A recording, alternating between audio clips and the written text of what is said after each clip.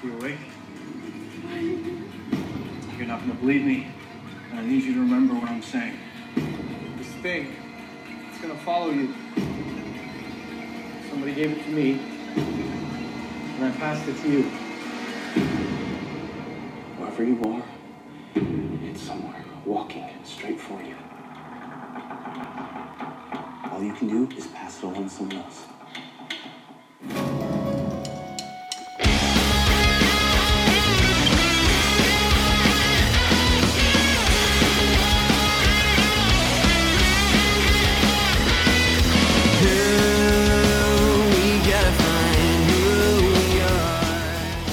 Welcome to The Contrarians, where we're right and you're wrong. Be sure to check out The Contrarians on iTunes, where you can rate, review, and subscribe. We're also on SoundCloud, and don't forget about our main website, wearethecontrarians.com. Be sure to keep up with the pretentious ramblings of Alex and Julio on Twitter, at JamesAlexMattis and at Ovnio. That's O-V-N-I-O. Time for the podcast.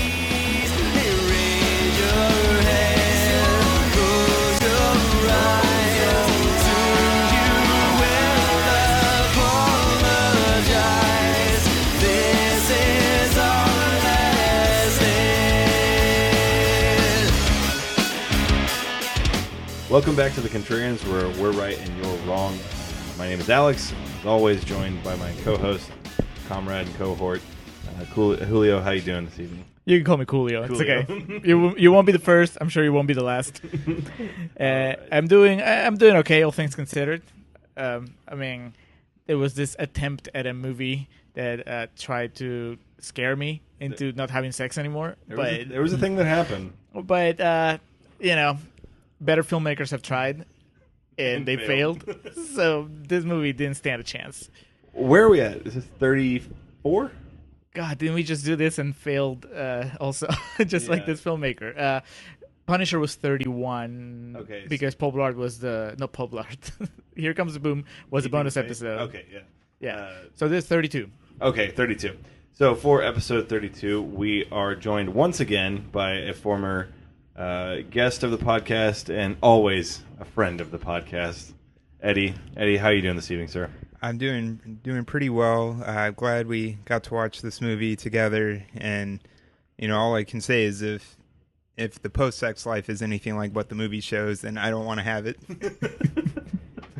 So we are here today to follow It Follows, the 2015, 2014, depending on your release schedule, horror film. Whether or not you go to the fall film festivals, or if you had to wait. Yeah, are you a fancy critic, or like are you a goon, just like us? Directed by David Robert Mitchell, It Follows stands at a towering 97% on Rotten Tomatoes. Didn't come away with the same sentiment. I think I was with the 3% there. It's pretty amazing, and really, I guess one of the reasons why we're doing... I think this might be the most recent movie we've done. I think so. At 2014, 2015, that's pretty... But at the same time, it's such an affront to common sense for this to be at 97% Rotten Tomatoes, which makes people think that this is an awesome horror movie when much better horror movies have lower scores. Mm-hmm. So I think this was something that needed to be addressed. No matter... I've yet to meet a single person that doesn't like It Follows, which makes me hate it even more. So it's the inverse of Avatar. I've never met a single person that liked Avatar. Really? Mm-hmm. I have. Oh, okay. If it's you, then we can just move along. We'll save it for the James Cameron episode. So before we get into it, do you have some quotes for us, Julio? Allow me to follow your intro by giving you a few quotes from... There's a plethora of positive quotes because 97% means that there's fresh tomatoes everywhere. Michael Smith from Tulsa World says It Follows is a classy, scary horror show, and then he buttons it with "Pass it on." Shame on you, Michael Smith. Boo. Linda Cook from Quad City Times says a kind of art house horror movie and an allegory about AIDS and, believe it or not, a love story. It Follows is one of a kind. Bob Grimm from Reno News and Review says, the next time some old lady starts following you with an emotionless stare on her face, you're going to lose your mind. Steve Persall from How is that different from Right. real life? Usually he's pretty cool with that. Pass it on. Steve Persall from Tampa Bay Times says, it follows as an impressively sustained sense of dread, less explicit gore than measured tension. Mitchell slyly inverts the conventions of dead meat teenager flicks, although not with wink-wink comedy like the Scream series. I picked that quote because you guys pointed out that this is put out by Dimension, which put out the Scream franchise, and I will bring that up later. And finally, Rob Thomas, not from a Smooth fame and not from Veronica Mars fame, unless either of them is moonlighting as a critic online. From Madison Movie says, remember kids, when you have sex, you're having sex with every person they've ever had sex with, and also with the demon stalking all of you. The proverbial farmer's market there of fresh tomatoes everywhere. Yes. So, yeah, we get right into it. It begins with a young girl in clear distress. She's running around in high heels throughout the street out of her home. Her father tries to stop her, and she runs right past, steals the car, takes off. It's all very kind of confusing to the audience. They don't really do a good job of setting the tone right away. It sets the tone of, like, this movie is not going to be logical or clear from the very beginning. So, yeah, she just drives out to the ocean. Hold on, sorry. I had to jump in because I also think part of the problem is that we, the viewers, have not had the quote-unquote sex that she has had, because as she's running around, she's clearly looking for something, but us being, virgin-esque in our, at this point in the movie, we clearly have no idea what's going on, just like most people don't know what's going on before their life changes. So she drives out to a shore of some sort. I'm not sure if it's an ocean, lake, river, what have you, but she it's a fjord of some sort. She calls back home, tells her parents she loves her, and then she's dead as fuck like 2 seconds later. Which immediately made me resent the movie, because it's not just that she dies in kind of Her like a legs normal all, way. like, turn Right. around. It's really gory, and there's like a quote that I had that was like, oh, it's not that gory. No, that's when it gets gory, it gets really gory, and that I annoys must me. have shown up late. Yeah, and Yeah, they missed the opening. it's one of those things too. It's you're just trying to set the tone of gore right off the bat. It's like, come on, tease me a little bit here before we get down to we brass want tacks. we want the apps, not the main course. But also, it's before you get to that, and throughout the movie, it has this pretension, like it's better than your average horror movie that would usually use gory stuff like that. This one it has its slow tracking shots, and it's all like the performances are very subdued.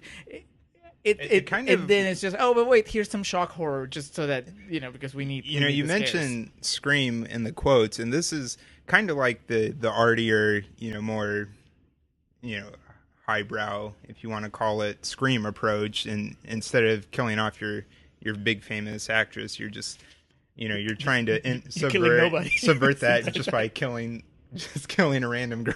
This entire movie is, it's a who's that of Hollywood.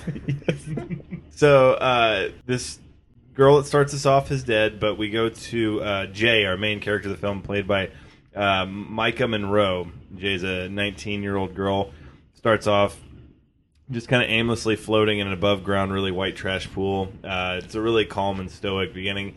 She has her friends, Kelly, Paul, who, we'll come back to Paul. But it's kind of like they're like in a community home or something, but it seems just like... Yeah, I mean, well, Kelly's her sister, right? And then I didn't catch the name of the other girl. Glasses, that's all I retain. Juno with glasses, that's what I and call that's where the movie, really lost me, because this girl, we see it multiple times. Everybody's hanging out, and for some reason she's got this weird clamshell birth control thing that she's using like a Kindle, and it's just so horribly inefficient that I can't tell if it's supposed to be a metaphor for the movie itself or what, but it was so distracting. It took me out of the movie. It also adds to the confusion overall, because there are so many things that are just almost anachronistic in this movie. Nobody has cell phones, but this girl has this really high-tech apparatus to read her book. It's like, just get a book, man. Right. But also, they have... whenever everything looks so old timey that you could really say that this movie took place like 2 decades ago or even further. But this director, it's the whole allegory, the clamshell opening up, the vagina. Yeah. Right. So it's glasses. Has she had sex? Is she like the puppet master of this thing? I think that's just supposed to be an overall image of that's where all the power comes from. Oh, because it could have That's been where cool knowledge if it's like a circle of life kind of thing, or the pearl of knowledge.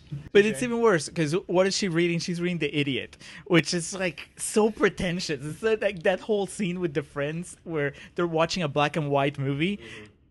What the hell? What teenager watches a black and white movie while reading The Idiot in the living room? It was a very Wes Anderson-esque scene. Except that they don't pull it off. I mean, again, it's subverting Scream, because whereas they're talking about 80s slasher movies, here they're talking black and white movies and The Idiot. I mean, it doesn't get much more highbrow or contrasts with what Scream was doing any better. So Jay has a date. That's what we cut to next. She's on a date with Hugh, a gentleman played by Jake Weary.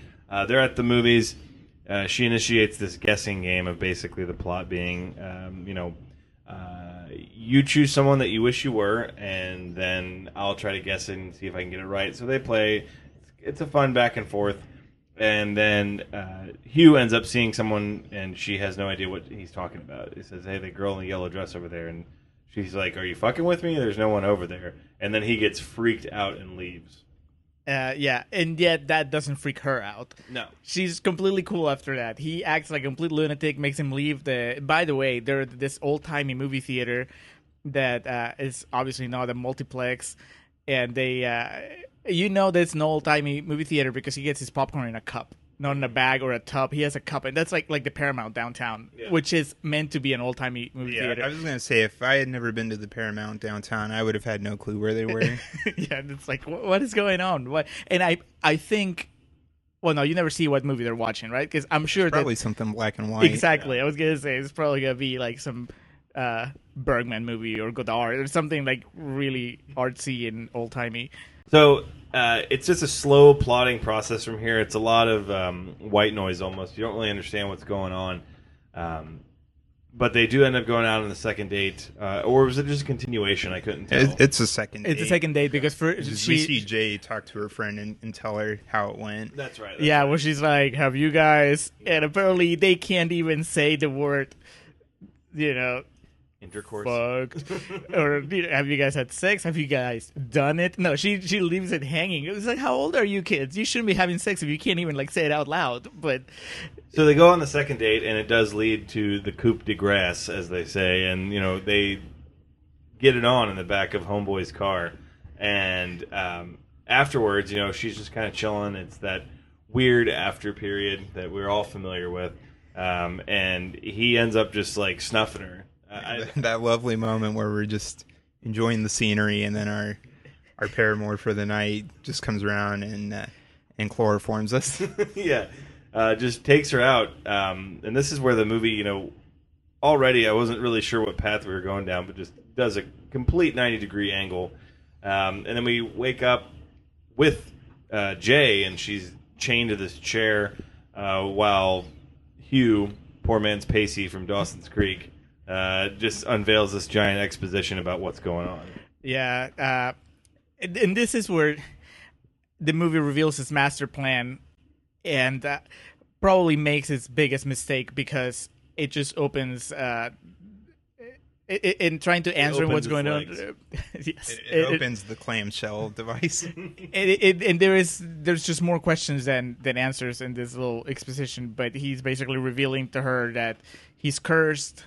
He's passed the curse on to her, and now the only way for her to survive is to pass the curse on to someone else, and via sex. Yeah. And this is where somebody in that quote, they're like, this is like AIDS. This is an allegory for AIDS. Oh yeah, I was saving a lot of that for hashtag Real Talk, but there was a large majority of, or not majority, but a large percentage of people that thought this entire movie was a parable for AIDS.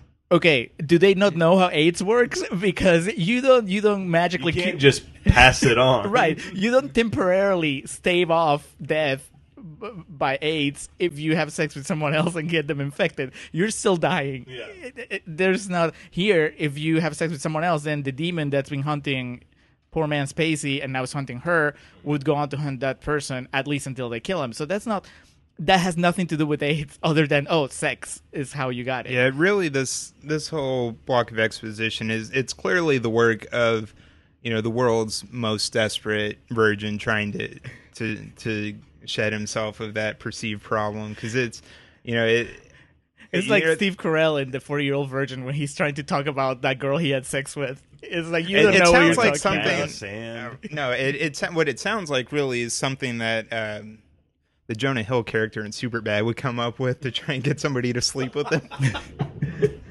It's the main thing it left me with was just, like you said, way more questions than answers, and I'm just like, okay, where did this originate? Why did it originate? Where is this coming from? How did you learn all this? Because it's why Jay? Yeah, the path, like you said, if you die, if it gets you, it's going to come after me. It's like, well, where the hell did it begin? Has this been going on since medieval times? Well, my guess is that it probably began with somebody significantly more attractive than them, and then in the desperation, it just kind of gets passed down the evolutionary chain that. You keep lowering your standards. Yeah, and eventually we'll get to the last. We call that the Paul effect. We'll get to the last man, and it's a good thing you. Yeah, it's a good thing you bring up Paul again, because I meant to mention this earlier, but continuing the Scream comparison that I'm really trying to force here. He's obviously the Jamie Foxx or the Jamie Kennedy analog, right? Told you? Yeah, I mean they're like. They're both the way they both pine after the lead, and they have this look on their face like they've been in the friend zone so long they don't remember who they are anymore. I don't think it's actually forced at all to bring up Scream, because something that I kept thinking throughout the movie, and as we go through the plot, I wish I was watching Scream right now. Well, that too, but I kept thinking even Scream 4. Randy, Jamie Kennedy's character. He would just be so angry at these people because it's like they've never watched a horror movie. The way that they behave, it's just never have sex. But also one of the things that he tells her early during this scene, where he's just dumping all this exposition on her, is never go into a place that has only one exit, because you always have to be ready to get out of there. Like a bedroom. Right, and she keeps doing that throughout the movie. I wrote down the quote, it's very slow, but it's not dumb. And, he keeps her chained up to see it coming at her, and obviously this freaks her out. And when she gets back home, or she doesn't get back really on her own volition, but he drops her off and just tells her friends, don't go near her, and just drops her off. She's in her bra and panties. She's out on her skivvies in the middle of the street, and cops get called. There's a bunch of drama, but at the end of the day, it's consensual sex, and she's just really freaked out by the whole thing. But this guy Hugh never existed. They found this house that he had rented, and there really wasn't much to him. He was just trying to pass this thing off. Right, he was using a fake name. Obviously, he did stay there for a while because he has... we'll see that later, but, he had... Yeah, this bullshit about these people being in high school. How the hell are you going to rent a house in your high school? I don't think he was renting a house. He was just clearly squatting. Looked like he was squatting. Yeah, that's true. The way he all his happy tissues. Yeah, those tissues and the porno out everywhere, and that's either the work of a madman or somebody who just needs to get away from it. So not a whole lot has happened yet. I mean, we just got basically the beginning of the movie, but much like The Killer, this movie is very slow. Right. This movie, when it says it's slow, but it's not dumb, and I would argue it's also dumb when it comes to the movie, because we've been watching this for 20-25 minutes already, and we had one kill at the beginning that was... We didn't even get to see it. Right, and we didn't care. It was like some just random girl. It was like teasing us. How fair is it, though, to first knock the goriness and being upfront with it, and to come in and say we need more of it now later? But that's what I mean. Like, the movie keeps going back and forth between, I'm this pretentious cerebral thriller about sexuality, and no, I'm just gonna be about women walking around naked while they're like peeing themselves, and you have to pick one or the other. More impressive. Like what I was saying, it was the tease is we didn't even get to see it at the beginning of the film, whereas we just got to see this horribly mangled and grotesquely deformed corpse, which was not pleasant. Did either of you guys spend the rest of the movie wondering how her leg got bent like that? kind of, because spoiler alert, that doesn't happen to anyone else in the film. Yeah, it seems like a really gruesome and brutal way to kill somebody. Of like, I'm just gonna snap your leg backwards and just leave you here. Jay's being stalked by it. Stalks her out. Basically, she gets freaked the fuck out in class, and what it's explained as is it can be in any incarnation. It could be someone you have no idea who it is. It can be someone you love, but it's coming after you. So right when I brought up just a minute ago the side of a naked woman peeing herself, that's actually one of the forms it takes. Yeah, this first one is just a very fucking scary looking old woman in a nightgown that's just coming at her, which is just offensive to old people, I think. Because if that reviewer picked up on it earlier also, but he thought that it was a good thing. I think that enough with making old people scary.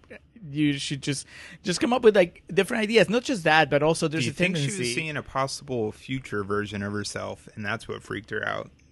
She was wondering, what happens in my life that I become this decrepit old woman who just lets herself freely? Because that means that she's survived that long. Yeah. So she's been passing on the virus that entire time. But she basically explains what's going on to Paul and Kelly, and they're, understandably like, okay. And they don't really know, what to make of it. But they say they're going to help her out with it. This leads to Jay. Obviously, she can't sleep because of this. She goes down. Paul's awake watching television, another black and white film. They get into some late night flirting. It's broken up by one of the windows gets broken out. And he says no one's there, and this is where it comes into play because she can see it, but they can't, so they don't know what the fuck she's running from. But it takes two forms at this point in time. But yeah, back to Eddie's point. Don't go into a place with only one exit. She immediately runs and boards herself up in a bedroom. Yeah, I mean, I assume this movie takes place in a post-Scream world, so they at least are familiar with the Sydney phone call with trying to shut down the killer, talking about how you go out the front door, you don't go up the stairs, and that's exactly what she does. Right, but probably not, because all they do is watch black and white movies. So yes. Unless Scream was directed by a French filmaker, and it was Fellini. Yeah, and that was by accident. They didn't realize it was from this decade. It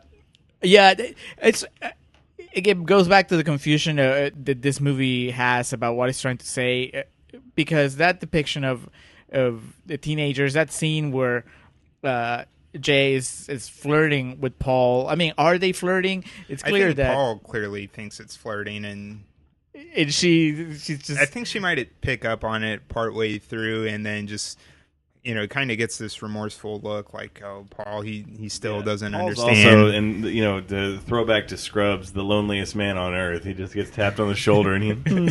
Oh yeah, I mean he's the walking embodiment of the great Lonely Island video, "Jizz in My Pants." But also we find out in this conversation that he was her first kiss, and which then clearly haunts him, right? Like, almost as bad as how he could be haunted if they were ever to have sex. He realized he plateaued at such a young age. Right. Not just that, because he says that he kissed her and then he kissed her sister. And so at some point, Paul was not Paul. At some point, Paul was like much more successful than he is now. What are the odds that Paul is the one who created the It mythology and spread it around? This is clearly the work of very deep-rooted sexual frustration. If that's the case, then it works out wonderfully for him. The way the movie plays out, he clearly, the Lord taketh and He giveth. Yeah, I mean, he's a patient dude. He's ready for the long con, and he keeps offering Jay ways out, and she keeps shutting him down. So he gets that look like, fine, we'll take the scenic route, but we're getting there one way or another. So it shows up and it chases out Jay. She freaks the fuck out. She takes off running, winds up in a park where we meet up with Greg, played by Daniel Zavada. Evil Emil Hirsch. Zovato. I'll get it right one of these times. But anyway, he lives across the street. Based on some dialogue between them, it looks like they were previously friends, and then they kind of split apart. He's the cool kid, and Jay and her friends are very much not cool. Yeah. I mean, Paul's in their group. yeah, I mean that alone, that's just when the guy in your group is Paul, then you're kind of doomed to not make it any further. But also, it's just they don't look like teenagers from the present day. Well, when she comes back from her date, when a creepy guy dumps her in her front door or whatever, they're playing cards, which is like, what teenager do you know that plays cards? They should be trying to catch Pokemon or something right now. It's not. It just feels so weird. It's just as old timey as that theater that they went to. At any point, did y'all feel? Isn't there a point where Greg wears like a leather jacket vest with jean shorts? It's probably when they're somewhere on the beach. That wouldn't surprise me. I was just saying, at any point during this, did y'all feel the film would have been improved if Ezra Miller had played the Paul character? Nah, I don't. I mean, Ezra Miller is too good for this movie. I would say I don't often think of Ezra Miller improving things. I mean, to dip into real talk, I do enjoy him in other we need to talk about Kevin things, but you know, I have nothing else to add. Okay, so they meet up with Greg. He has a car and basically is able to do a lot of things. He's the badass. And he's the cool one. He can score beer. He has an old car. He has the lake house that they just have access to somehow. But he helps them find the house that Hugh was squatting at. And again, they kind of go through it. He had a bunch of, MacGyver devices tied to all the windows, so nothing was getting in without him knowing. He's got a big old stack of porno mags next to this mattress that he was sleeping in. And for whatever reason, he chose to use a picture of him from high school as a bookmark for his porno mag. Well, I've thought about this far too much, and I may have a theory. Because I was about to ask, how exactly does this make I feel like when Who bookmarks their porno? Well, when he goes to the house... Well, actually, let's go further. I understand. Well, obviously he was squatting because I was going to say, why isn't he just watching porn online like any normal teenager? But we don't know that porn exists. We don't know that online porn exists. I was going to say online porn. I know we never see it on the clamshell thing, but anyway, my theory is that Jeff goes to this house and he squats there with his magazines and he just relentlessly jacks off while he's there in the hope. With the mindset of sex got me into this, and this is going to get me out of it. I will pass it on to the magazine. And then the part with releases the demon. Well, he hopes that he can pass the burden on to the different models and stuff in the pictures. But I think the picture of his family is there not as some sort of twisted, perverted thing, but really as a reminder of why he's doing this, like why he wants to continue living and why he wants to get away from it. Why he's putting himself through this. Luckily the movie doesn't, show him in action there, but I imagine it would be very, very similar to a Michael Fassbender in Shame, like crying as he climaxes type of deal. And that's probably pushing the artiness of the movie too far. It wouldn't surprise me if it was a deleted scene that's in the Blu-ray because this movie is not. It likes to belabor its point and just hammer you with it because, of course, this is all about sex. This whole movie is about sex, and yes, they couldn't even give it a rest when they're exploring the house. Of course, the one thing they're gonna find of his there is porno mags. So they do find this picture, and Jay recognizes the Letterman logo on his jacket, and so they go to this high school with the picture to get some more information without giving any reason, recourse, subpoena, anything. They're able just to get all the information they need about this kid, home address, his name, things like that. All they needed was a picture with the jacket. And then they show up at his mom's house or his parents' house where Jeff, he's not Hugh, he's Jeff, they find him. And this was just a waste of time. It was just literally, he just went through the exact same dialogue that he did the first time he was in the film. Yes, he repeats pretty much the exact same points. He doesn't add any new information. And it's not even as if the friends believe that this is real after he says so.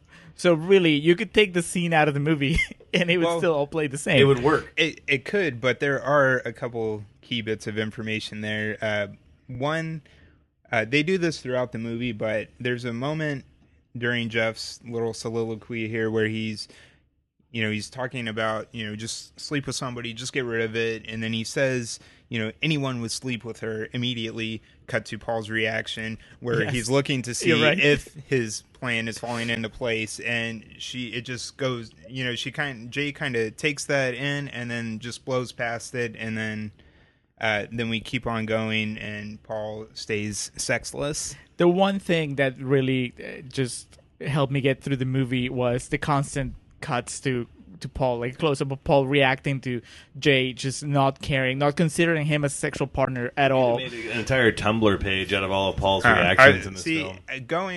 Keeping with the movie's theme of being more artful, I would say you could probably just make a short film of his reaction shots and just you can chart his whole character arc in probably like 2 minutes. You Set can it to, call like it Mumford and Sons.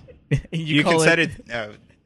Getting ahead of ourselves a little bit, you can set it to the noises from a future sex scene in the movie. You can call it the friend zone, and everybody that's ever been The there, story of they'll reaction recognize. shots. Yes, you don't need the context. You recognize where he is just from the title and The Friend Zone, a story of heartache. Yes. So after this, Greg basically says, I'm going to help out. He's going to take him to the lake house that his parents have. He is the cool kid. There's a handgun up there that he has access to. He gets him a bunch of beer, shit like that. Once more, it's kind of like the beginning of the film. We don't know if it's ocean, lake, whatever it may be. They're just on a shore somewhere. But this is where they fail. They poorly try to recreate a scene from, I believe it was Paranormal Activity 4, in which The hair. the demon sneaks up behind Jay and starts pulling her hair up, and her friends are like, "What the fuck?" It's so ridiculous. The special effects are so bad in this movie. Yes, it looks like one of those. It looks like a shot from one of the Wayans brothers' scary movies. Although if it was really from a Wayans brothers scary movie, we would probably see the person in the green, the whatever the thing I'm trying to say is, the green motion capture suit. We would probably see that person lifting the hair while everybody pretends not to know that the guy is there. It has taken the form of Glasses, her friend there, and Juno. It's created a bit of confusion for the viewer because it's like, wait, hold on a minute, like what's going on? Right, her Glasses is supposed to be floating. She's the only one that's in the water. Correct. But the demon takes hold of her. And is basically just trying to snuff the shit out of her. Paul comes up to save the day and just immediately gets like bitch slapped out of frame. Like he just takes one. Jay's able to take off. During all of this, Greg is just away from the scene. I think, isn't he just taking a leak? Yeah, he got up to pee. Yeah. After, and this is not the first time actually, ever since we met him, they're just like you have the cutaways to Paul being friend zone, you also have the cutaways to Greg just staring at whichever female happens to be around him. So he leers at Kelly, at Jay's sister. He leers at Jay, and then he also Glasses too. There's a point when they're exploring the house and she's trying to reach a shelf. right, yeah. And Is there a chance that he is the it? Because there's also a shot where, it's after the part earlier when Jay sees the creepy tall guy in her house, and she runs out, and there's that shot from inside of Greg's car, and he's like, "Whoa, is that Jay?" And he knows that's Jay. He's lived across the street from her forever, and then they follow her. he follows her. It follows her. So, she gets up, she runs back to the shed, grabs the gun, and actually successfully shoots the thing. But then just 3 other its appear and are after her. Right, it shoots it falls down, and then it gets up like a second later. Yeah. They close the door, and then it breaks through in a different shape, but it's still, it keeps going, which I think that scene effectively establishes that you could not kill this thing by shooting at it. Yeah. Which is something that the movie later completely reverses. I mean, we'll get there, Yeah. but... So Jay then, and again, she lucks out here because she did not know going into that shed that there was an alternative exit. Right. And she takes off. She's able to get out. She runs, she steals Greg's car. And my favorite part of the entire movie, just like clearly post-recorded dialogue, you hear Greg's character go, "That's my fucking car!" She takes off. She's too freaked out looking behind her. Ends up veering off the road to avoid a collision with a truck and knocks herself out and breaks her arm. You would think driving into a cornfield wouldn't lead to such injuries for her. And all she did was run over a mailbox. Right, but when she wakes up, she's in the hospital and her arm is in a cast, and then you're like, well, now nobody's gonna want to have sex with her because she broke her arm. It makes you wonder how long she was knocked out for, because she drives away from everybody, but she really doesn't get that far away. So you would think that it would have caught up to her by the time, while she's passed out and while they're waiting to get her to the hospital. Right, but throughout the movie, it doesn't really. It chases you and then it kind of goes away, much like AIDS. Sometimes it just goes away for a while and then comes back to attack you later on. So. Greg just ends up, taking one for the team. He just climbs on top of Jay as she's in her hospital bed and does the deed. And then, he probably caught on to the fact that it didn't catch up to her while she was knocked out, and figured that he needed to re-up that potency. Afterwards, probably the most disturbing shot of the entire film. We just get this wide shot of her sex-haired and just basically a broken woman laying in bed after. I know. Did they check her into a brothel or a hospital, man? Where are the nurses, the doctors, anywhere else? There is no. I've been to a few hospitals in my life. Her heart rate changing. You can't just go in and have sex with somebody, with a patient. Yeah, and this dude's, he took all his clothes off, so he was there for a couple minutes. So yeah, Greg goes in, takes it. We get some shots of him flirting with some other lasses at the school, but he doesn't think it's a real thing because he doesn't see it, and he just continues, and his bravado and cockiness gets the best of him. And he tells Jay, he's not too sure if it's a real thing or not, and Jay, for whatever reason, is still freaked the fuck out by it. Understandably so. She basically sees it in the incarnation of Greg breaking into Greg's house, and then goes up, and by that point, it's taken, I believe, the shape of his mother. Right. Yeah.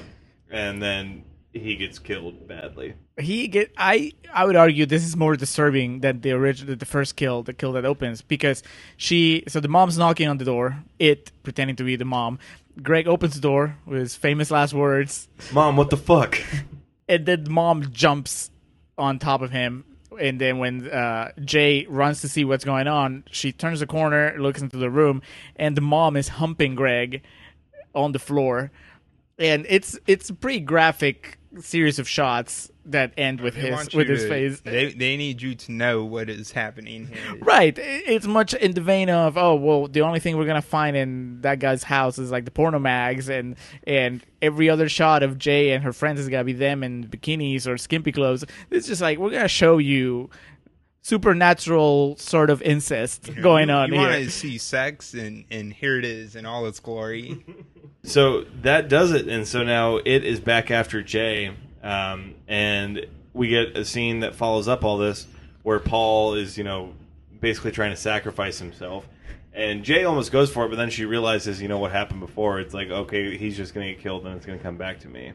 It's just so bad. He has no game. I don't know how he kissed two sisters, some years ago, but because he keeps trying. It's bad when a girl's survival is dependent on her having sex with anyone, and she won't have sex with you. Well, if you hit enough times on 20, eventually you're going to get that ace.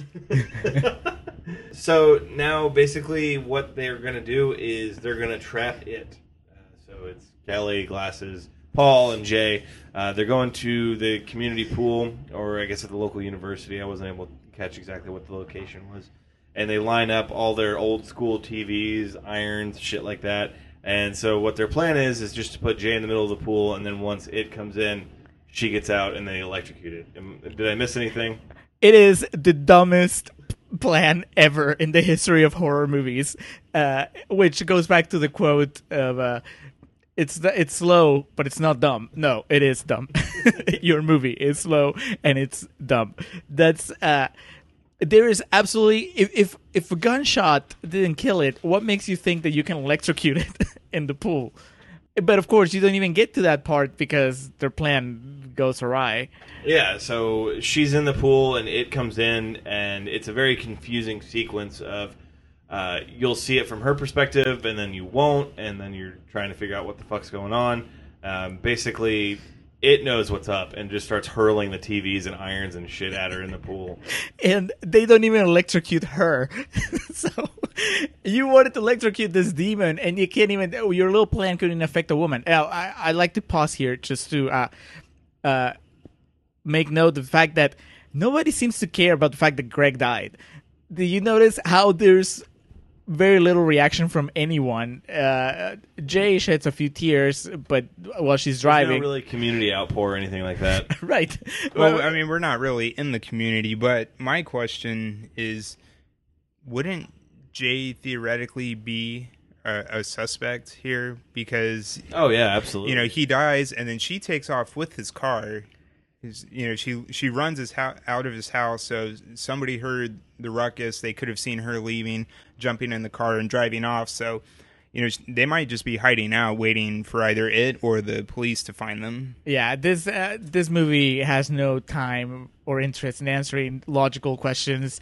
I mean, those nurses could have finally played the video from a few nights ago and find out that, they were having sex in that room. The movie also it doesn't have time for adults, so any avenue that leads you toward an adult must be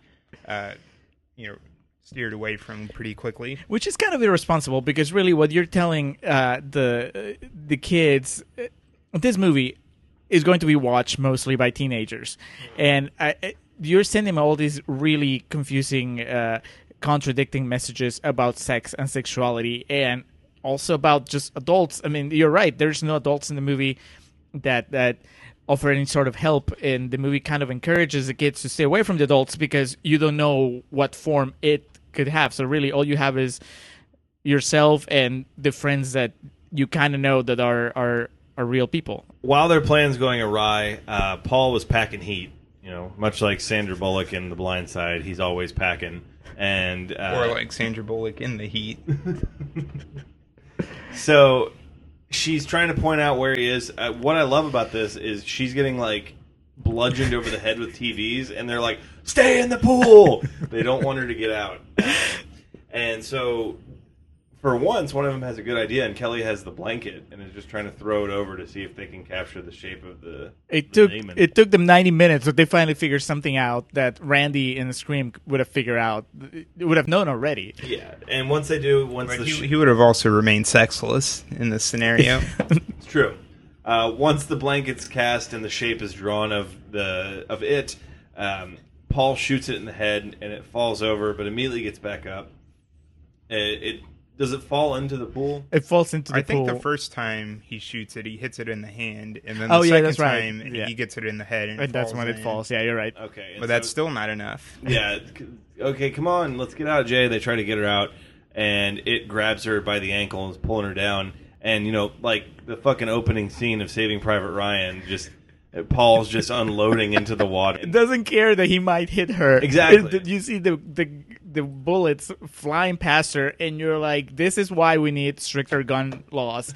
Because that guy, he doesn't. I understand he wants to do good. He's trying to save the day, but I mean, this is the poster. The poster argument for the good guy with the gun theory. Yeah, and much like his attempts at game, he just cannot hit to save his life. But eventually, a renegade bullet connects in the head of. That's like continuing to hit on 20. Yeah. Oh, because also when he was first shooting at it, he hits Glasses. That's why Glasses is in the hospital. He shoots her. I mean, luckily he didn't hit her head, but once he does connect with it, he shoots it, and Jay gets out of the pool, and he's like, "Is it still in there?" And this is where, from this point forward, you could argue that the finish of the film is like a dream sequence, because nothing really makes too much sense. Yeah. Well, also, I don't know if you got this, because by that logic, is the whole movie a dream sequence? Possibly a feverish sex dream. Keep up with the logic. I mean, is it the dream of the dead girl? No, the final form that it takes is Judd Apatow, and the big reveal that the movie was saving till the very end, because they ask her until you were 40. Yeah. They ask her, what's it look like, and she doesn't want to tell, and then you find out it's her dad. Right? Did I get that right? Like when you're looking at the pictures, that's. I do not know. Well, I was so bored Seriously that I was or looking at the jokingly? pictures.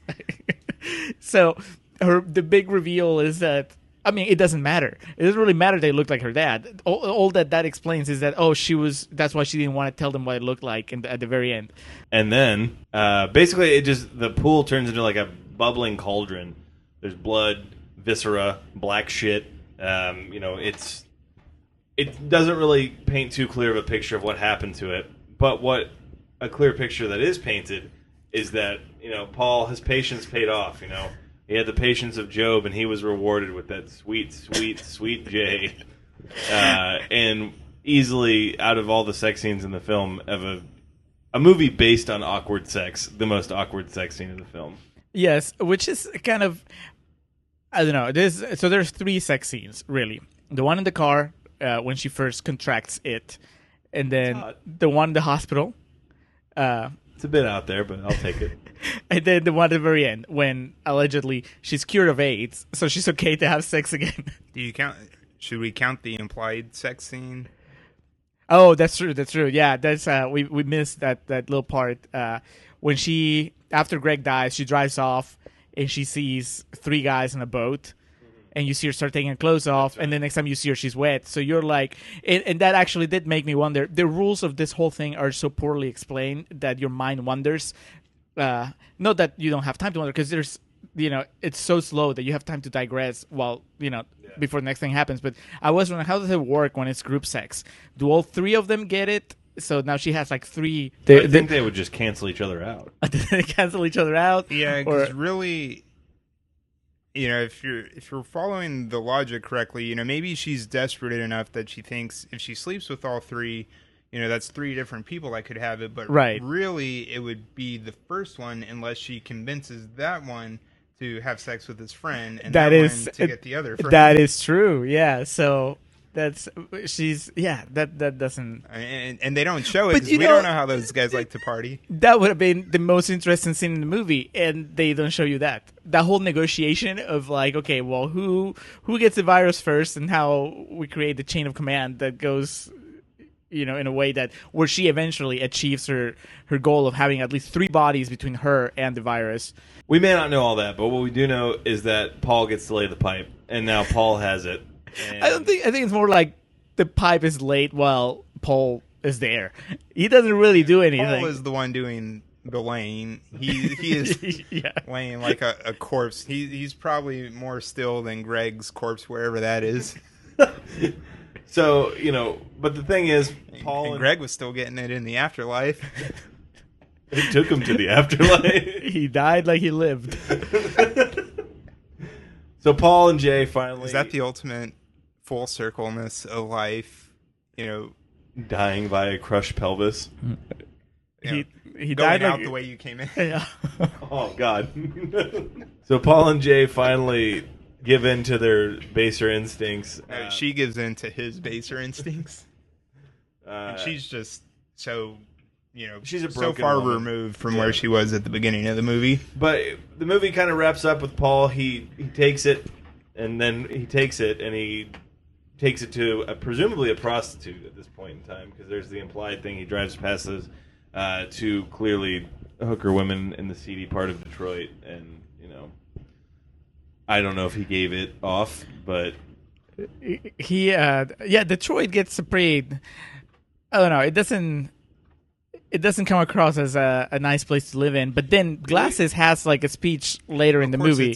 It's a place here depicted as somewhere that's just full of rundown houses and teens running around having sex all over the place with little to no adult supervision. Right, and part of it is just because it is a land that time forgot, because there's no technology in Detroit. Apparently. Or it could be, part of the dead girl from the beginning, part of her, psyche, where her body is decomposing, much like Detroit is in the movie. Yes, and much like all of these people are, as Jay becomes broken and people die and stuff. So we don't know exactly what Paul may have done with it, but the movie closes with Paul and Jay, just on a stroll. They begin holding hands, and then we pan back to see something following them. I mean, we don't really see something following. It's kind of Would you actually see something or? I thought I saw something. Oh, I think you were just being paranoid. You see somebody joke behind here. them. There's the way they're walking. They're holding hands, and there's the gap between them, and there's clearly somebody behind them in the background. It's not the guy that they pass at first. No, they pass there's a guy that's okay. mowing his lawn or something, but there's somebody walking down the sidewalk behind them. Yeah. Well, so this is your first time watching it, though, Alex. Do you feel like it lived up to the? Wait, I have a question before we get to that. What do the pools signify, man? We see Jay in a pool at the beginning. We see her swimming later. We see her pool broken and empty, and then we see the pool at the end. I was hoping that it was like a precog type situation from Minority Report in the beginning when she was just floating, but sadly, it's simpler than that. I couldn't figure out the broken pool. That one threw me a loop. The pool is just an excuse to get Is it her. a metaphor for Detroit? If only. Maybe Or the dead girl? It's just an excuse to show some skin. That's really part of the movie's contradicting message where it's trying to condemn sex and sexuality, but then at the same time it tantalizes you with like the sex With scenes shots in the of Jay in skin. her I could see old school style one piece bikini that reveals almost nothing. I could see more of coming from an artsy standpoint that it was meant to represent the womb of when because that's where it begins. Jay's journey for us is in that, and then that's where she continuously goes to try to give life, and then the waters broke towards the end of the movie. Except you have that first time that she's at the pool, there's like two kids that we never see again in the movie. Much like Flint, Michigan, the water is bad. The two kids, they watch it. They're watching her just float there, and she's like, "I can see you." Yeah, that shit went nowhere. Right, but that's like much of the movie. It's just like another thing that he just kind of threw out there. But you could argue that the kids represent the audience, and it's just when you're just given, you spend 5 minutes watching her float there in her non-revealing swimsuit, but that still shows enough skin to be like, oh, what else are we gonna see here? It's a pretty damning indictment of the audience if that is what it is, because it's two preteens who are not clever at all. They get caught, and then immediately they go back to doing what they just got in trouble for doing, and they clearly don't learn their lesson. And they don't matter in the movie because you never see them again. That's a very arrogant thing to put in there, and just telling the audience up front, you're not even smart enough to understand my movie, so don't even try. Just watch the girl in the pool. It's just irritating just to see basically how it exploits its female characters in a sexual way, while at the same time trying to pretend it's some sort of warning about dangers of unsafe sex. While also trying to be like this really artsy, high road depiction of a horror movie, but also having this really gory shit, really disturbing shit happening every now and then. It's like, just make up your mind. What kind of movie are you trying to make? But to answer your question before we move along, I went into this knowing very little about it, and Came out knowing even less. Exactly. I went in with no questions. I came out with many.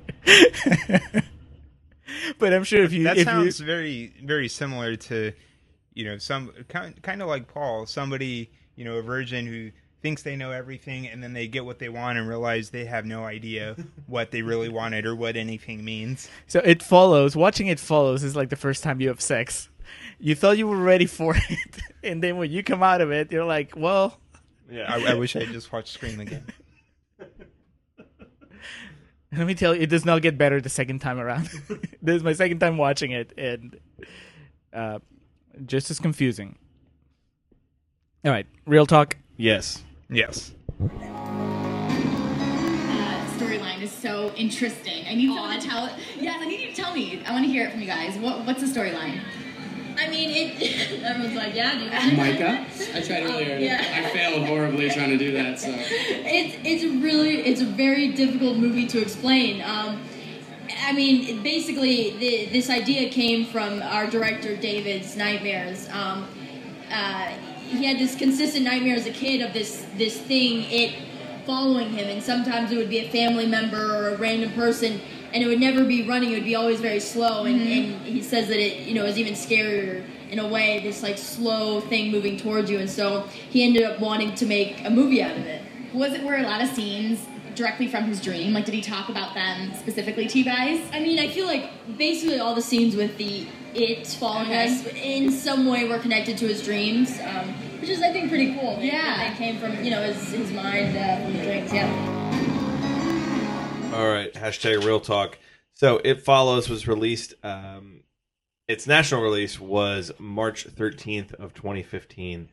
So yes, definitely the most recent movie that we have done. It premiered at the Cannes Film Festival and had big wide acclaim, so they wanted to make sure it got a wide release. Budget of an estimated $2 million for a box office of right around $20 million. Again, stands at a very high and standard, 97%. Yeah, just to jump in for a second, if I remember correctly, I think the movie was supposed to open in theaters and VOD on the same day, but it did so well initially that they changed up the whole release plan for it on the fly, which is really just an interesting tidbit if you care. Yeah, it's like they opened, and then all the people that were expecting on VOD, they were like, well, when are you supposed to do VOD now? And they're like, just wait, VOD, It Follows. And it was all... And it was supposed to be, I did read, it was supposed to be just a limited release, but like the limited markets they were testing it and did so well that they're like, all right, fuck it, national release, we're doing it. Directed by David Robert Mitchell, his second feature film. What was the full title of his first film? The Myth of the American Sleepover. Okay. And that was from 10 years prior at least, right? Oh, no, it was not like that long. No, 3 or 4 years. Right, because I remember it played at South by Southwest here.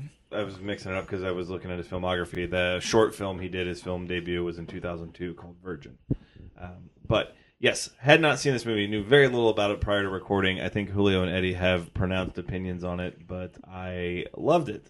Now, before we get into it, were there people that did not love it so much? Yes, you had to dig a little deep to find the negative quotes on Rotten Tomatoes, but there are a few green splotches there. Like Ben Sachs from the Chicago Reader, who says, Follows, he wouldn't even call it It Follows, it's just like, fuck it, Follows, is an effective pastiche, but a studied one. By the end, even its ambiguities feel overdetermined.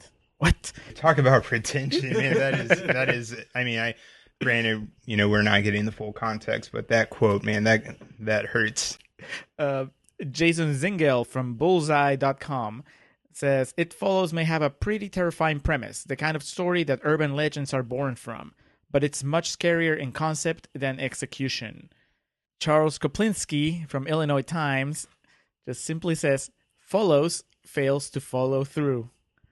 Zing. What's up with the disrespect from the people that don't like it chopping off the It? I know. And then Marianne Johansson from Flick Philosopher. I just love this because I don't care much for the movie, but I think she misses the point so badly.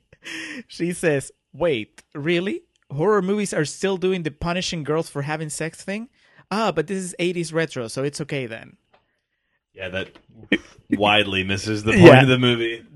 But all right. Swing and a miss. Let's start just by saying where we stand. So Eddie loves it much so that the 97%. he owns the Blu-ray player. We're trying to figure out how to watch it, and then he volunteers like, "Oh, do you guys want to bring the Blu-ray super special edition?"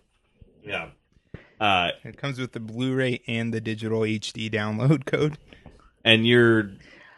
I mean, I don't hate it. Me and horror movies. It takes it takes a lot to keep me engaged and for me to really take it seriously. And I watch this movie all the way to the end, but I find it overrated and kind of infuriating. So I didn't know too much about it or its legacy, so to speak. I thought it was excellent. So you didn't know the gimmick, like you had no idea that. No. It's about. I knew nothing about it. Okay, because I think that one of the reasons why I had such a negative reaction the first time I watched it was because it was like after months and months of people telling me you need to watch this movie, and people telling me this movie is about this, and then I watched it and I was like, not really, and it's not that great. There's been a massive disconnect with me in film over the past 2 years, and in the sense of like, unless it's got someone that I really am following or, it's something I can't help but hear about. I don't like movies like this. Unfortunately, now kind of slip through the cracks for me. But so going into it as a completely blank slate, like I thought it was excellent. It was. I mean, it scared you. Yeah. Oh, dude, that shit with that big tall dude scared the shit out of me. It wasn't like a type scare, but it was like holy fuck. It's clear that to a certain extent it wants to be, Mitchell wants to be John Carpenter because there's so many shots that are clearly Halloween one shots. Those big wide ones where you just see the stoic character in the background moving forward and things like that. But the tone it sets, the story's original enough. I think it does kind of, as we were really able to do in the first portion, and just kind of dissect. Some of it doesn't make too much sense. I would say most of it doesn't make much sense. That's my main problem with it. I do have an argument for that. I don't know if we're getting into that just yet, or if we want to wait. That's just sex, guys. I do have. Sometimes you just wind up with your leg behind your head and you don't know what's going on. You're looking one way and your leg's looking the other. I mean, sure. Let's get into. Unless you want to tell us first why you like it so much, Eddie. It's a great horror. It just works on so many levels for me. It's I find it really engrossing. I find it to be like a pretty visceral watch. And one thing that I always talk myself into a corner regarding this movie is the ambiguity, which you had in one of your negative quotes, but that's actually something that I really like about the movie, and I like how you can kind of project. For me, part of what makes the movie so successful is that it's vague enough that it allows the viewer to project your own fears onto it and kind of see it through that perspective, which I've thought about this movie a lot since I first saw it, and I find it really compelling all the way around. And I also to that end, I did have a quote that I wanted to bring up. Let me see. I'm sorry, time for quotes are done. We're already done. We've moved on. I know we were in the negative quote portion, but one more positive one. So goes, okay, quote, "There's the obvious STD allegory at play, but that's not nearly as compelling as the larger theme of the sexual baggage we all carry. Casting a wider net still, the it is just enough of a Rorschach entity that you see in it whatever you want. Throughout the movie, it appears as an old woman, a freakishly tall man, a possible murder victim, a deranged woman, an old nude man, and a ruggedly handsome guy in his underwear. All creepy in their own right, but taken in totality, it makes me think that it makes me think that it is not only following each of us, but we could be somebody else's it. It pops up without notice, and that sense of inevitability is the thing that really gets at me." End quote. Who's that? Funny you should ask. That quote is from Eddie Strait, writing for BroJackson.com on the topic of his favorite movie of 2016. Quoting yourself. That's even more pretentious in this movie. I had to do it. I couldn't work it into the Nicholas Winding reffing over here. I could not find a way to work it into the contrarian talk part, so I had to save it here just for the laugh. Damn, dude! Like, I want to say "fuck you" because of how pretentious it is, but like when you're saying it, I was like, "Fuck yeah!" Like, I'm glad I didn't say like "fuck that guy." I wish you had, because that would have made the laugh even better. Okay, so in Contrarian's Corner, I was like accusing of being pretentious. I actually don't have a problem with that. That's my favorite part of the movie, is just how it tries to be better than the average horror movie. It really tries to do something interesting. My main problem with the movie is the logic, and that I know that has something to do with me as a viewer. I need to, for some things to make sense in a way that sometimes gets in the way of me enjoying some things that are more meant to be enjoyed viscerally, so to speak. But I think it actually trips itself up, because I don't mind the ambiguity. I enjoy the ambiguity. My favorite scene in the movie is when she sees those guys in the boat, and then next time you see her, she has her hair wet, and you're like, okay, so did she go and have sex with him? What happened? I love that stuff. What I don't like is the constant rewriting of rules and the constant where it seems that they're making stuff up on the go. It bothers me to no end that they kill or stop temporarily the threat by shooting it when you've already established that shooting it does not stop it. That the big climatic plan that they have is to electrocute it.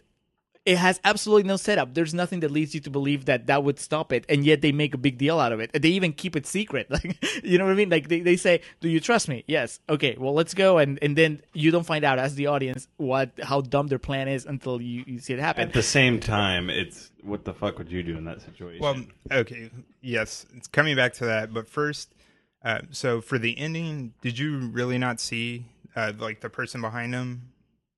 In the last shot as they're walking? I did this time. After you brought it up, I think I remember like the first time I watched it. And then, because I kind of think part of what you were saying might, or I guess how you view the ending might tie into how you feel about that. But no, I mean, it doesn't matter if the threat is gone or not at the very end of the movie. That's okay. You know what I mean? Do you have an opinion one way or the other? Whether it is, well, no, I actually like not knowing. I like the fact that now they just kind of they're gonna live the rest of their lives in fear because they don't know if it's coming or not. I think that's great. Before I forget, were you being serious about that last character was her dad? Am I wrong? I mean, I don't know. I think it is, but I'd have to see the picture again. I forgot to look for it this time, actually. I remember noticing it the first time I watched it and thinking that's really lame because, you know, it doesn't really pay off anything. It's not like there's been any indication that her dad is dead or that it did something to her that would mean that, oh, you know, when she sees him at the end, it has some sort of emotional resonance besides. Although I guess her dad wouldn't have to be dead if it right. was just to take right. That's why Glasses shows up there, but I mean, it doesn't have any importance other than like this has been her career defining performance, and we're just fucking calling her Glasses. Well, that's kind of like more memorable Glasses, clamshell, whatever you want to call it. I mean, she doesn't really. She's like the quirky girl. But well, this is real talk. The more we're kind of discussing this and getting into it, the more I'm realizing how fucking much I liked it. Like it's scary, but not in a conventional what we've come to accept as scary in a horror movie type sense. And obviously the scares are there in terms of like blah and stuff like that, but very just fucking creepy. And what doesn't work about it for you works more for me in terms of like you don't know what's going on, and you don't know what applies and like how to go about it and shit like that. Now, that being said, I did find the scene on the beach really hokey with the hair and everything. Like I'd forgotten about it, and then I started like, oh. But you know, outside of that, I think the acting is really good. I think it's, if nothing else, the cinematography is incredible. Specifically, when Homeboy chloroforms her and ties her up, how the camera's stationary on that like shopping cart or whatever the fuck she's tied to. That shot and that scene is fucking fantastic. Yeah. Getting back to what Julio was saying for a second about their plan not making any sense, that's actually something I really like about the movie. And I know, like, there's no real way for me to spin it other, you know, and come off as anything other than, oh, you like the movie and you're making excuses for it. But, you know, I agree that their plan doesn't really make much sense. But I also think that's because they, you know, nobody, you know, for all the talking they do about the rules and stuff, nobody actually knows what the deal is beyond, you know, if it gets a hold of you, you know, it can kill you. And beyond that, anything that somebody tries to pass off as being the truth or being, you know, the mythology of it, just kind of ends up being like somebody's best guess. And when they, you know, so when their plans fail and they keep floundering, it makes sense to me that, you know, they're fighting something they don't know how to combat. So, you know, it doesn't bug me when their plans get more ludicrous. Well, yeah. I mean, I guess to make it to explain it better, it doesn't bother me that they have a bad plan or that their plan fails. It bothers me that it's not acknowledged that it's a bad plan at any point by the movie, not by the characters. You know what I mean? There is no. I can't follow the logic that makes him believe that this is that this plan will work. I mean, he seems pretty convinced that this would work. And I don't see how he gets there. Writer, no, I'm talking about Paul. Okay. Paul, he sees the photo of the girl in the pool, and it's like he has this light bulb moment. And you as an audience, the movie's telling you, okay, he's figured something out. But then what he has figured out is just a stab in the dark that doesn't really pay off. It doesn't follow. It's not even as in you're like, oh, he was just pretending for her sake to have the answers, because you never see that No, aspect. I believe that he thinks he's got it figured out, but then it right. But so how do you? Why? It's same thing. Like the guy. It bothers me, and that's the problem I have with horror movies in general, because you have that characters falling into this thing where they don't ask the obvious questions. They have the guy. What's his name? Jeff. Yeah. Right. They track him down, and they don't really ask him anything. They just. Like you said, he repeats what he already told her. I was going to say that if I did have a big complaint about the movie, it's just that the redundancy of that is kind of silly. Right, but they never... Because I would ask him, okay, how do you know this? That's like, you're talking about, like, how would you act if you were in this situation? I would be like, how do you know this? That would be a really interesting question. I would have liked to have seen them ask that, too, because then, although it probably would have tipped the movie's hand that nobody really knows. Right, but that would make it, to me, more interesting, because I'm like, okay, well, we're acknowledging then that he's just making it up, or that he can just say, well, I really don't. This is what I figure out. Okay, but have somebody ask that question, because if you don't, then you're like, why are you doing this? Or you're not acting like people that I can recognize as human. In reading, just kind of quickly before we started recording, so they want to do a sequel, and the idea behind the sequel is Jay tracing the line back. See, I had heard that, but I also didn't remember if that idea actually came from David Robert Mitchell, or because I had originally first seen it as somebody's pitch, and I don't believe that we're ever going to see a sequel for it. Follow It. That was the pitch, was the whole pitch that in the tweet, which of course had to be condensed, was just follow it. So I really don't. I'm not as clever as I thought I was. Yeah, because it doesn't.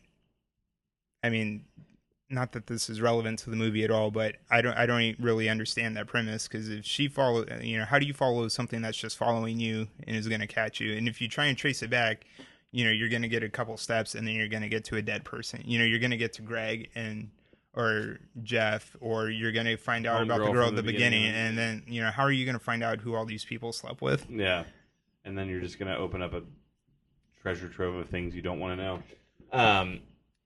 Final point on the finish of the film. It makes sense that Paul puts it together, because Paul really did not deal with it at any point in the film, so he's just fucking guessing. His guess is as good as anything. If it was Jay that put the plan together, then I would pay a bit more credence to your complaint that it's stupid. But he has been with them every time they face it. Almost, he's there when it gets shot, and they he hits it with the chair, and nothing happens. And he gets bitch slapped. He gets bitch slapped, so it's strong. It knows that just hit it with blunt force, not going to do anything. He's there when she shoots it, and nothing happens. So actually, I think he has enough experience to know that. Why would you think electricity will do it? The bullet thing, especially, that's what gets me, because if a bullet doesn't stop it, why would you even try a gun again? Yeah. So it's that kind of stuff. The other thing that also I remember bothering me more back then, now not so much. I really appreciate the whole its take or how it explores sexuality and teenage sexuality and all that stuff. When people start talking about, like, oh, it's about STDs and all stuff, that's when it's so obvious that it's not interesting to me whenever people talk about that. And and that, sorry to reference the quote of myself, but the part about sexual baggage going beyond the STDs, that was something I had heard from our friend John Golson, that he had posed, I think, on Twitter at one point, and it was something that I think is way significantly more interesting than the just going with the STD allegory. I was just like skimming through the Wikipedia page and the IMDb page while we were watching it to get all my factoids and shit. And it was probably halfway through the movie, and I read that a large majority of people saw it as a parable for the HIV and AIDS virus, and I'm just like, no. Like, and that goes back also to this point in time that we're at where people want to look way too far into shit that's not even there. And it's like, obviously this is a movie that does have some context behind what it does, but at the same time, yeah, that would be a really stupid way about going about approaching the topic of AIDS, because it's exactly what you said in the first portion. You don't just give it to someone and then you're done with it. Right. It just, when you make it that specific, when you read it so specifically, then you're missing the point. I think that you can just stop at sex can be dangerous, and that covers it. You don't have to, when you really start battling for this other point, which is like, oh no, it's like STDs, it's AIDS. Well, now the movie looks stupid. If that's what they're trying to do, it doesn't make sense. And I've been fortunate in my life in that I've not had any like horrible sexual experiences in terms of things that have like traumatized me. I have obviously things that I'm like, oh, God, you need to live more, sir. Yeah, I'm like, oh, well, why did I do that? But at the same time, yeah, that makes perfect sense, and that kind of shit does haunt people from time to time, and it's not. And what the incomparable quote that was read off said is, when you have sex with someone, you're having sex with every person they've had sex with, and like that can carry in baggage and things like that. It's not something that has to be looked into as deep as disease, famine, things like that. It really, I mean, a lot of the just sex stuff there, or if you're trying to look at it for something deeper, it goes back to like really basic things that you always hear about, like sex complicating your relationships, just complicating, making your own thoughts more complicated and conflicted, and I think when you stick to that, it still works pretty well. But when if you really hone in on the STD stuff, then I think you're missing out a lot of what is there to be mined from the movie. Because going back to my favorite moment in the movie, that has absolutely nothing to do with the STD angle or even like the sex angle. This is just her. That moment is just her being a survivor, which has nothing to do with sex. Yeah, and that's like, I mean, I know she has sex a couple other times, but that one specifically, that moment is, that's like her, I guess trying to reclaim or take control of her sexuality again, and she makes that choice, which I think pays off really well at the end when Paul's driving around and sees the prostitutes, because I think he faces the same question and he decides not to do it, and I don't know if it's I don't know if he does it out of a hubris, thinking he can beat it, or if he doesn't get with one of the prostitutes because he thinks that would be like morally wrong, or if he's just gonna be fair, go on. Those chicks were really lumped up and frumpy. It's true, but when you're Paul, it's not like you can just go out somewhere. You can have the pick of the litter. Yeah, he's not like Jay. But and so that is such a good point that the movie makes too. Like, I really love, and it's thrown kind of casually, but it's one of the strongest things that it says when what's his name, Jeff, yeah, when he just goes like, well, you're a girl, so you can get rid of it quickly or easily. That is so like telling about just everything. Yeah, because he spouts that off, and he's somebody who's like gone and squatting in a house. He's passing himself off as a different person, all in the name of just hooking up with somebody. Mm-hmm. Whereas when he's finally confronted with it, it's a shame they don't call him out for how far he went to it, or he had to go to sleep with somebody else. And then it's rewarding too in terms of what the story's trying to tell, that you have the Greg character, because like, as far as your particular reading on the film, Eddie, that kind of character is needed. The kind of person that thinks there's sex, no consequences, I can do whatever the fuck I want, I don't have to worry about anything falling up, and then my mom humps me to death. Yeah, and one last thing on Paul and the ending. What I really like about what I perceive as his choice not to sleep with the prostitute is that he's, on some level, he's accepting, what his life is or what his fate may be, and that he's not going to be controlled by it. He's seen what it's done to Jay and just, reduced her to a shell of herself by the end of the movie, which I think makes the last shot really effective, because they're walking. I believe it's it that's following them, but I love that neither one of them is looking over their shoulder, whereas throughout the whole movie everybody's constantly looking over their shoulder, we're constantly getting 360 shots and like wide shots where we just linger and, you're watching all parts of the screen to see if there's anybody coming at you. And in this last shot, there's somebody coming at them and they're just going about their business. And I love it. Well, okay, so I read it differently because to me, so the way you're reading it's like, okay, they're not looking over their shoulders, therefore they're accepted that, this is life, and I don't think it's, or they won't live in upset. fear at least, or I don't know if it's about living in fear, but it's about, acknowledging the threat that is there and deciding to not let the fear dictate how they're going to live.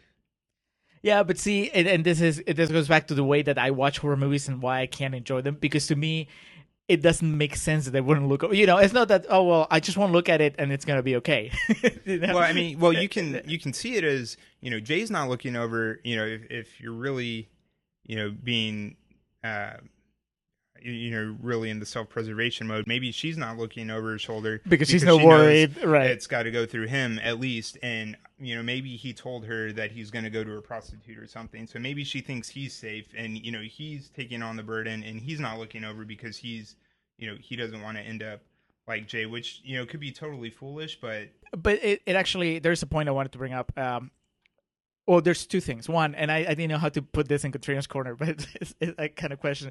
How does this work in the sense of like, so they had sex, she passed it on to him. If they have sex again, does he pass it back? By having sex, did Paul just sacrifice his entire relationship with her, as in like now it's going to be a platonic thing because they can't have sex again? Just gotta throw it back and forth. Or they could just go back and forth. It's like, if we're doing it twice tonight because you have to get it back. It could be. I mean, they, of course, they don't know the rules, and at the point, who knows how long or how far back the trail of it goes. But from all we know, it's just people desperately trying to pass it from one person to the next. So nobody, on that level, they're at least. Well, no, never mind. They're just trying to pass it along. I almost said something that didn't make sense there. So, what is the purpose of the pools? You got me thinking now. What's your read on that? I don't know. I think it's there's like the real simple, innocence, rebirth, cleansing, whatever metaphors that you usually get with water. And I mean, there's some you could call it foreshadowing, since she starts in the pool when she's totally fine, and then to cleanse herself at the end, she's in the pool to, the ending happens and then she gets out of the pool, and theoretically she could be a new person, or she could, be starting anew. Then what would have been the significance of the drained pool that was like broken? I would just say reflecting Jay's. I mean, that's her lowest point. Yeah, her lowest point. She's that's totally like right broken after and distraught. That's right after she supposedly has sex with the three guys in the boat. Yeah. So, or with one guy while the other two watch. The one shot of the movie I thought was really interesting is right after she gets it, and then that ball gets thrown at her window. It's not it watching her. It's like it's the kid. Yeah, because he's like squatted in. Yeah, and I think it's like a really unsubtle. I have no clue what it. I mean, I guess I can figure out what it could be representing, but it's really unsubtle. Fact that she's standing there after sex, after hearing about this, and she's in the bathroom. She's looking at her crotch, and then a red ball hits the window. Yeah, and that's. I don't know if you want to say it's a little crude or what, but that just stood out to me this time. And then I thought it was. I enjoyed it because it was like a red herring scare that started everything before like the movie got like scary. So I thought that was. I'm not quite sure what the significance of showing the kid outside.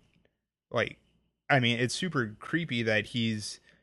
How long was this dude on the roof, or was he? Why was he up there? How long was he up there before he saw her in the bathroom, or could he see her like? Pretty easily, because the window was up there. Yeah, but I think that actually, and that's something else I like of the movie, it really kind of puts you in the mindset of a woman being ogled all the time. I mean, even before she contracts it, she's being, there's the two peeping toms watching her in the pool, and there's just that Paul's sense just of constantly thirsty. Paul and then Greg, he's constantly looking at every single female in the movie. So it's just that thing of like, well, yeah, that's you're growing up, you're a teenager, and there's like sex everywhere, and not even if you're not interested, sex is pushing its way towards you. So that's no, all that stuff is good. I just, it just goes back to that my brain works in a way that I like to figure stuff out, and if the movie's throwing like pieces at me, it bothers me if there's no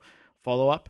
And then on top of that, when you have the characters not acting in character, that I was gonna say the other thing I wanted to bring up was it's related to that because our friend Chaz, he read something that I've written, and one of the things that he told me about it was concerning a sequence where he was like, "This is all pretty good, but there was so much for me to figure out during this sequence that my brain was working and trying to figure out what was going on and how it had happened, and I couldn't really connect to the heart of the scene because my brain was trying to just figure out how it all worked." And that's how I felt a lot during this movie, where there's all the stuff that I like, but the entire time I'm trying to figure out how the rules work.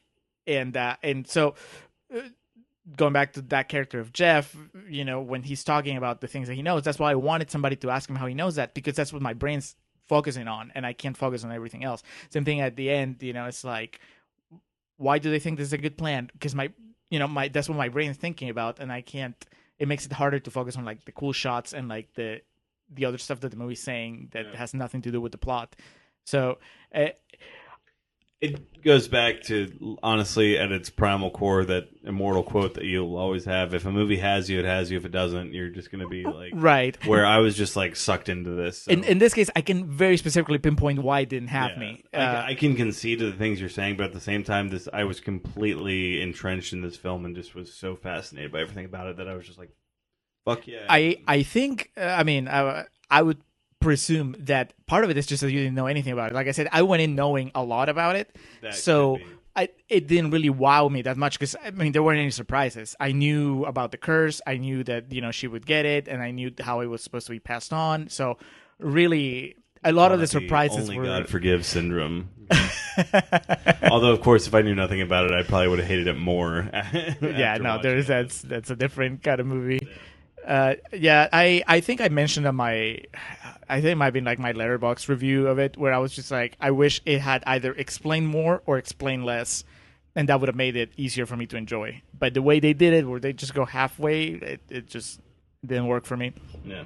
Getting away from the story for a minute, just one thing that I really like about the movie, I feel like, we joked about, calling it a pretentious or more, artier minded movie. And I think, whatever you think of the story, I think David Robert Mitchell is really, and you mentioned this, I think he's really good with teen characters and treating them respectfully, and and also having them deal with adult concepts, but not in a way that condescends to them or the characters at any point. And it's we're with them, we're experiencing whatever they're going through, and the movie I don't feel is ever judging them for mistakes that they're making or anything, leaving it open-ended enough, I guess, for me to kind of do the old what would you do in their spot. I hope I'd be as smart as you and try and find somebody to ask, like, why do you know this or how do you know this? But one thing I really love about the movie is I think it's like really incredibly shot.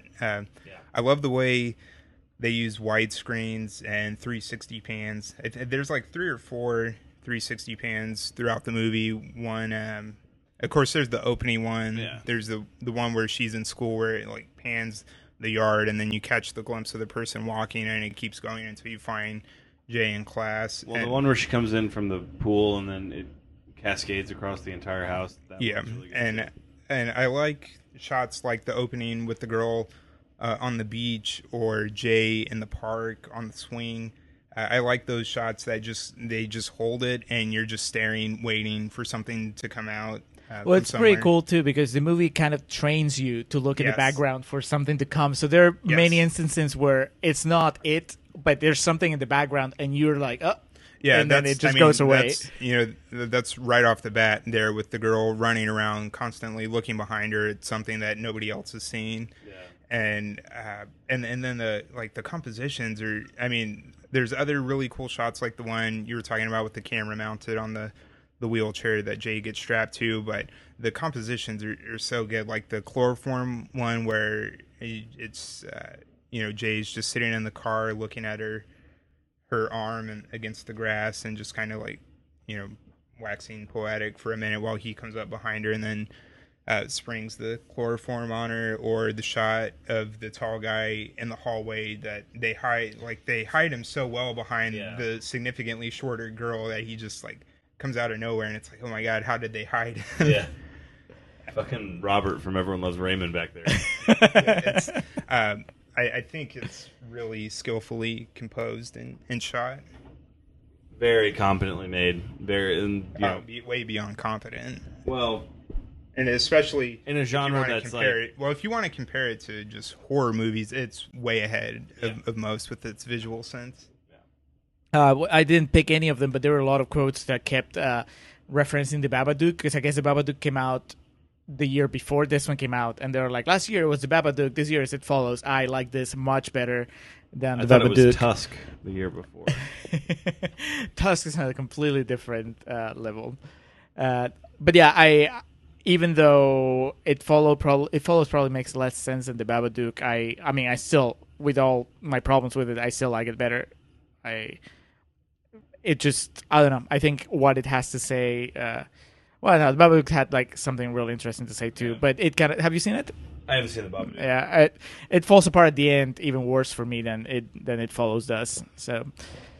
Nah, man, I'm very thankful that not only we got to hang out, haven't seen Eddie in a while, but this is great. I really enjoyed it, and it's pretty rare these days that I get to go into a movie completely just like a modern recent movie that I have no idea what I'm about to watch. So, it was good. 97% is pretty steep, but for what it is, it's one of those things that I can't really argue too far against that. I will. Don't worry. I'll do it for you. I would. To me, I don't remember how much I gave it at the time. Having watched it a second time, I can actually appreciate it a little better. But I wouldn't go past 3 stars out of 5. I'd give it an A. Of course you would. Not Eddie plus, gives it an A+. Well, the plus will come from Eddie. I'm sure it's like on further down on that review. I did not issue a grade there, but I'm a huge fan. I would, going by the Rotten Tomatoes metric, yes, I liked it. So I would happily add, were I certified to be on there, I would happily add to the 97% and hope to raise it up one. Now, the only question is, in the remake, is Josh Gad playing Greg or is he playing Jeff? He will be it. He will be every incarnation. Every incarnation of it, just like in drag. That's terrifying. Nutty Professor style. That is my personal hell and fear. It's called Gad Follows. Hopefully he just plays the character from the opening shot. Just dilapidated leg. Yes. All right. Well, that was It Follows, episode 32. Yes, 32. 33, we're going to have Valley of the Dolls. And then 34, That Thing You Do. That Thing You Do. Which you're in a fantasy football league with Tom Everett Scott? I am. I don't have anything super exciting to say about that yet, except on the league's email thread, every now and then he drops. He started with one message about being poolside with Ben Affleck and Shirley MacLaine, and now it's like a running joke on there. So whenever he chimes in, there's usually a reference to that. Fantastic. Plugs? I'll go first. Podcast, Four Finger Discount. It's fourfingerdiscount.com.au, I believe. Or just check them out on Twitter and Facebook. It's Mitch and Dando are their names, 2 gentlemen from Australia they started from episode 1 of The Simpsons, and they're working their way comprehensively through the entire series. 4 fingers, I get it. Yeah. So they're about at the end of season 3 right now. Very entertaining, very funny. They do so much back history homework on every episode. They'll watch, the TV cut of it, the original cut, and then they'll do director's commentary, do research on it. Very fascinating for Simpsons fans and non-alike. Definitely recommend that. So check out Four Finger Discount. Eddie, plug yourself. What are you writing these days? This is hardly a plug. It's just what I've been doing most recently on late nights. Racing to children. Yeah, late nights when I'm awoken and need to watch something that will keep me awake but also require minimal attention to be paid for it. I've been working through HBO's Ballers. Some will say it's the sports entourage, and you're not far off because some of the main creative people are carried over. The main difference is that instead of a cast of mostly people you don't like, you get The Rock and Rob Corddry, which similar to Entourage. I don't laugh often, but it's junk food TV. The best thing I can say is season 1 had one really funny joke about the movie Her that made me laugh, and also had one or two surprisingly effective dramatic moments. And maybe by the time I come back for another episode, I'll have finished season 2, and I can report on that. And then my other plug is a movie not enough people have seen. I really love it. One of my favorites from the last few years. It's called It Follows, and it's out now. I'm actually pretty surprised that you're this far on Ballers and haven't even tried one single episode of Vice Principals, considering I how watched much... the first one. Oh, you did? Okay. Yeah, that's even worse. There's an HBO free trial week, and I recorded that first one. Yeah, because, you're like a Jody Hill enthusiast, so I would think... Yeah, Observe and Report is incredible. It is. Yeah. Eastbound and Down. Amazing. I think that's where you differ. You've just never gotten around to watching Eastbound, right? I watched the first season, and I wasn't really feeling it. I wasn't hating it, but I just wasn't laughing, and I got, somehow I guess it required more attention than Ballers or Entourage, because, it certainly made me laugh more, but at the end of the day, I definitely got to, why am I watching this? Dear listeners, please start the email campaign now to get Alex to agree to do the Entourage movie in a future episode, because it's been playing. It's on rotation on HBO, and dude, I cannot look away once I have it on screen. I'll be doing something else, but I just can't change the channel, and if I do, I'll change it back. And shamefully, continuing my shame, I have seen all 90-something episodes of the Entourage TV show, so I hesitate to call myself an authority because I don't think there's such a thing for Entourage, but I have seen it far more than any sane person should. All right, Julio, you got some plugs? No plugs. I did all my plugs last time. We were recording All right, I'll take his plug time. Oh, no, go ahead. No, I'm kidding. Unless you want me to plug It Follows again. 2 in 1 week. I know, yeah, that's why I didn't have time to plug. I've been working since we recorded, so I have no time to plug anything. I started watching In the Loop, which is this British comedy about politics. It's from the same guy that eventually would create Veep. Oh, right on. So it's that kind of comedy, and it's really funny, but I'm only 30 minutes into the movie, because that's what my life is right now. That's where you're at. Yeah. But yeah, really good. Eddie, thank you for joining us, sir. Thank you for having me. Thank you for enjoying the movie and being on my side. Yeah, absolutely. We're at odds on screen 4, so it's good to team up. I'm sure we'll have you back before too long. AJ Styles won the World Heavyweight title tonight. So really? Cemented his spot as one of the greatest of all time, so I'm really happy about that. Between that and watching a great movie, I don't really know how else a night could be better. Recording a great podcast after. It's a trifecta. But that's going to do it for this episode of The Contrarians, where we're right and you're wrong, and we will catch you next time. That summer of 1999, back when you blew my mind and told me secrets in the dark. I'm just fine. Thanks for asking. I just can't quite get by. That time in 1999.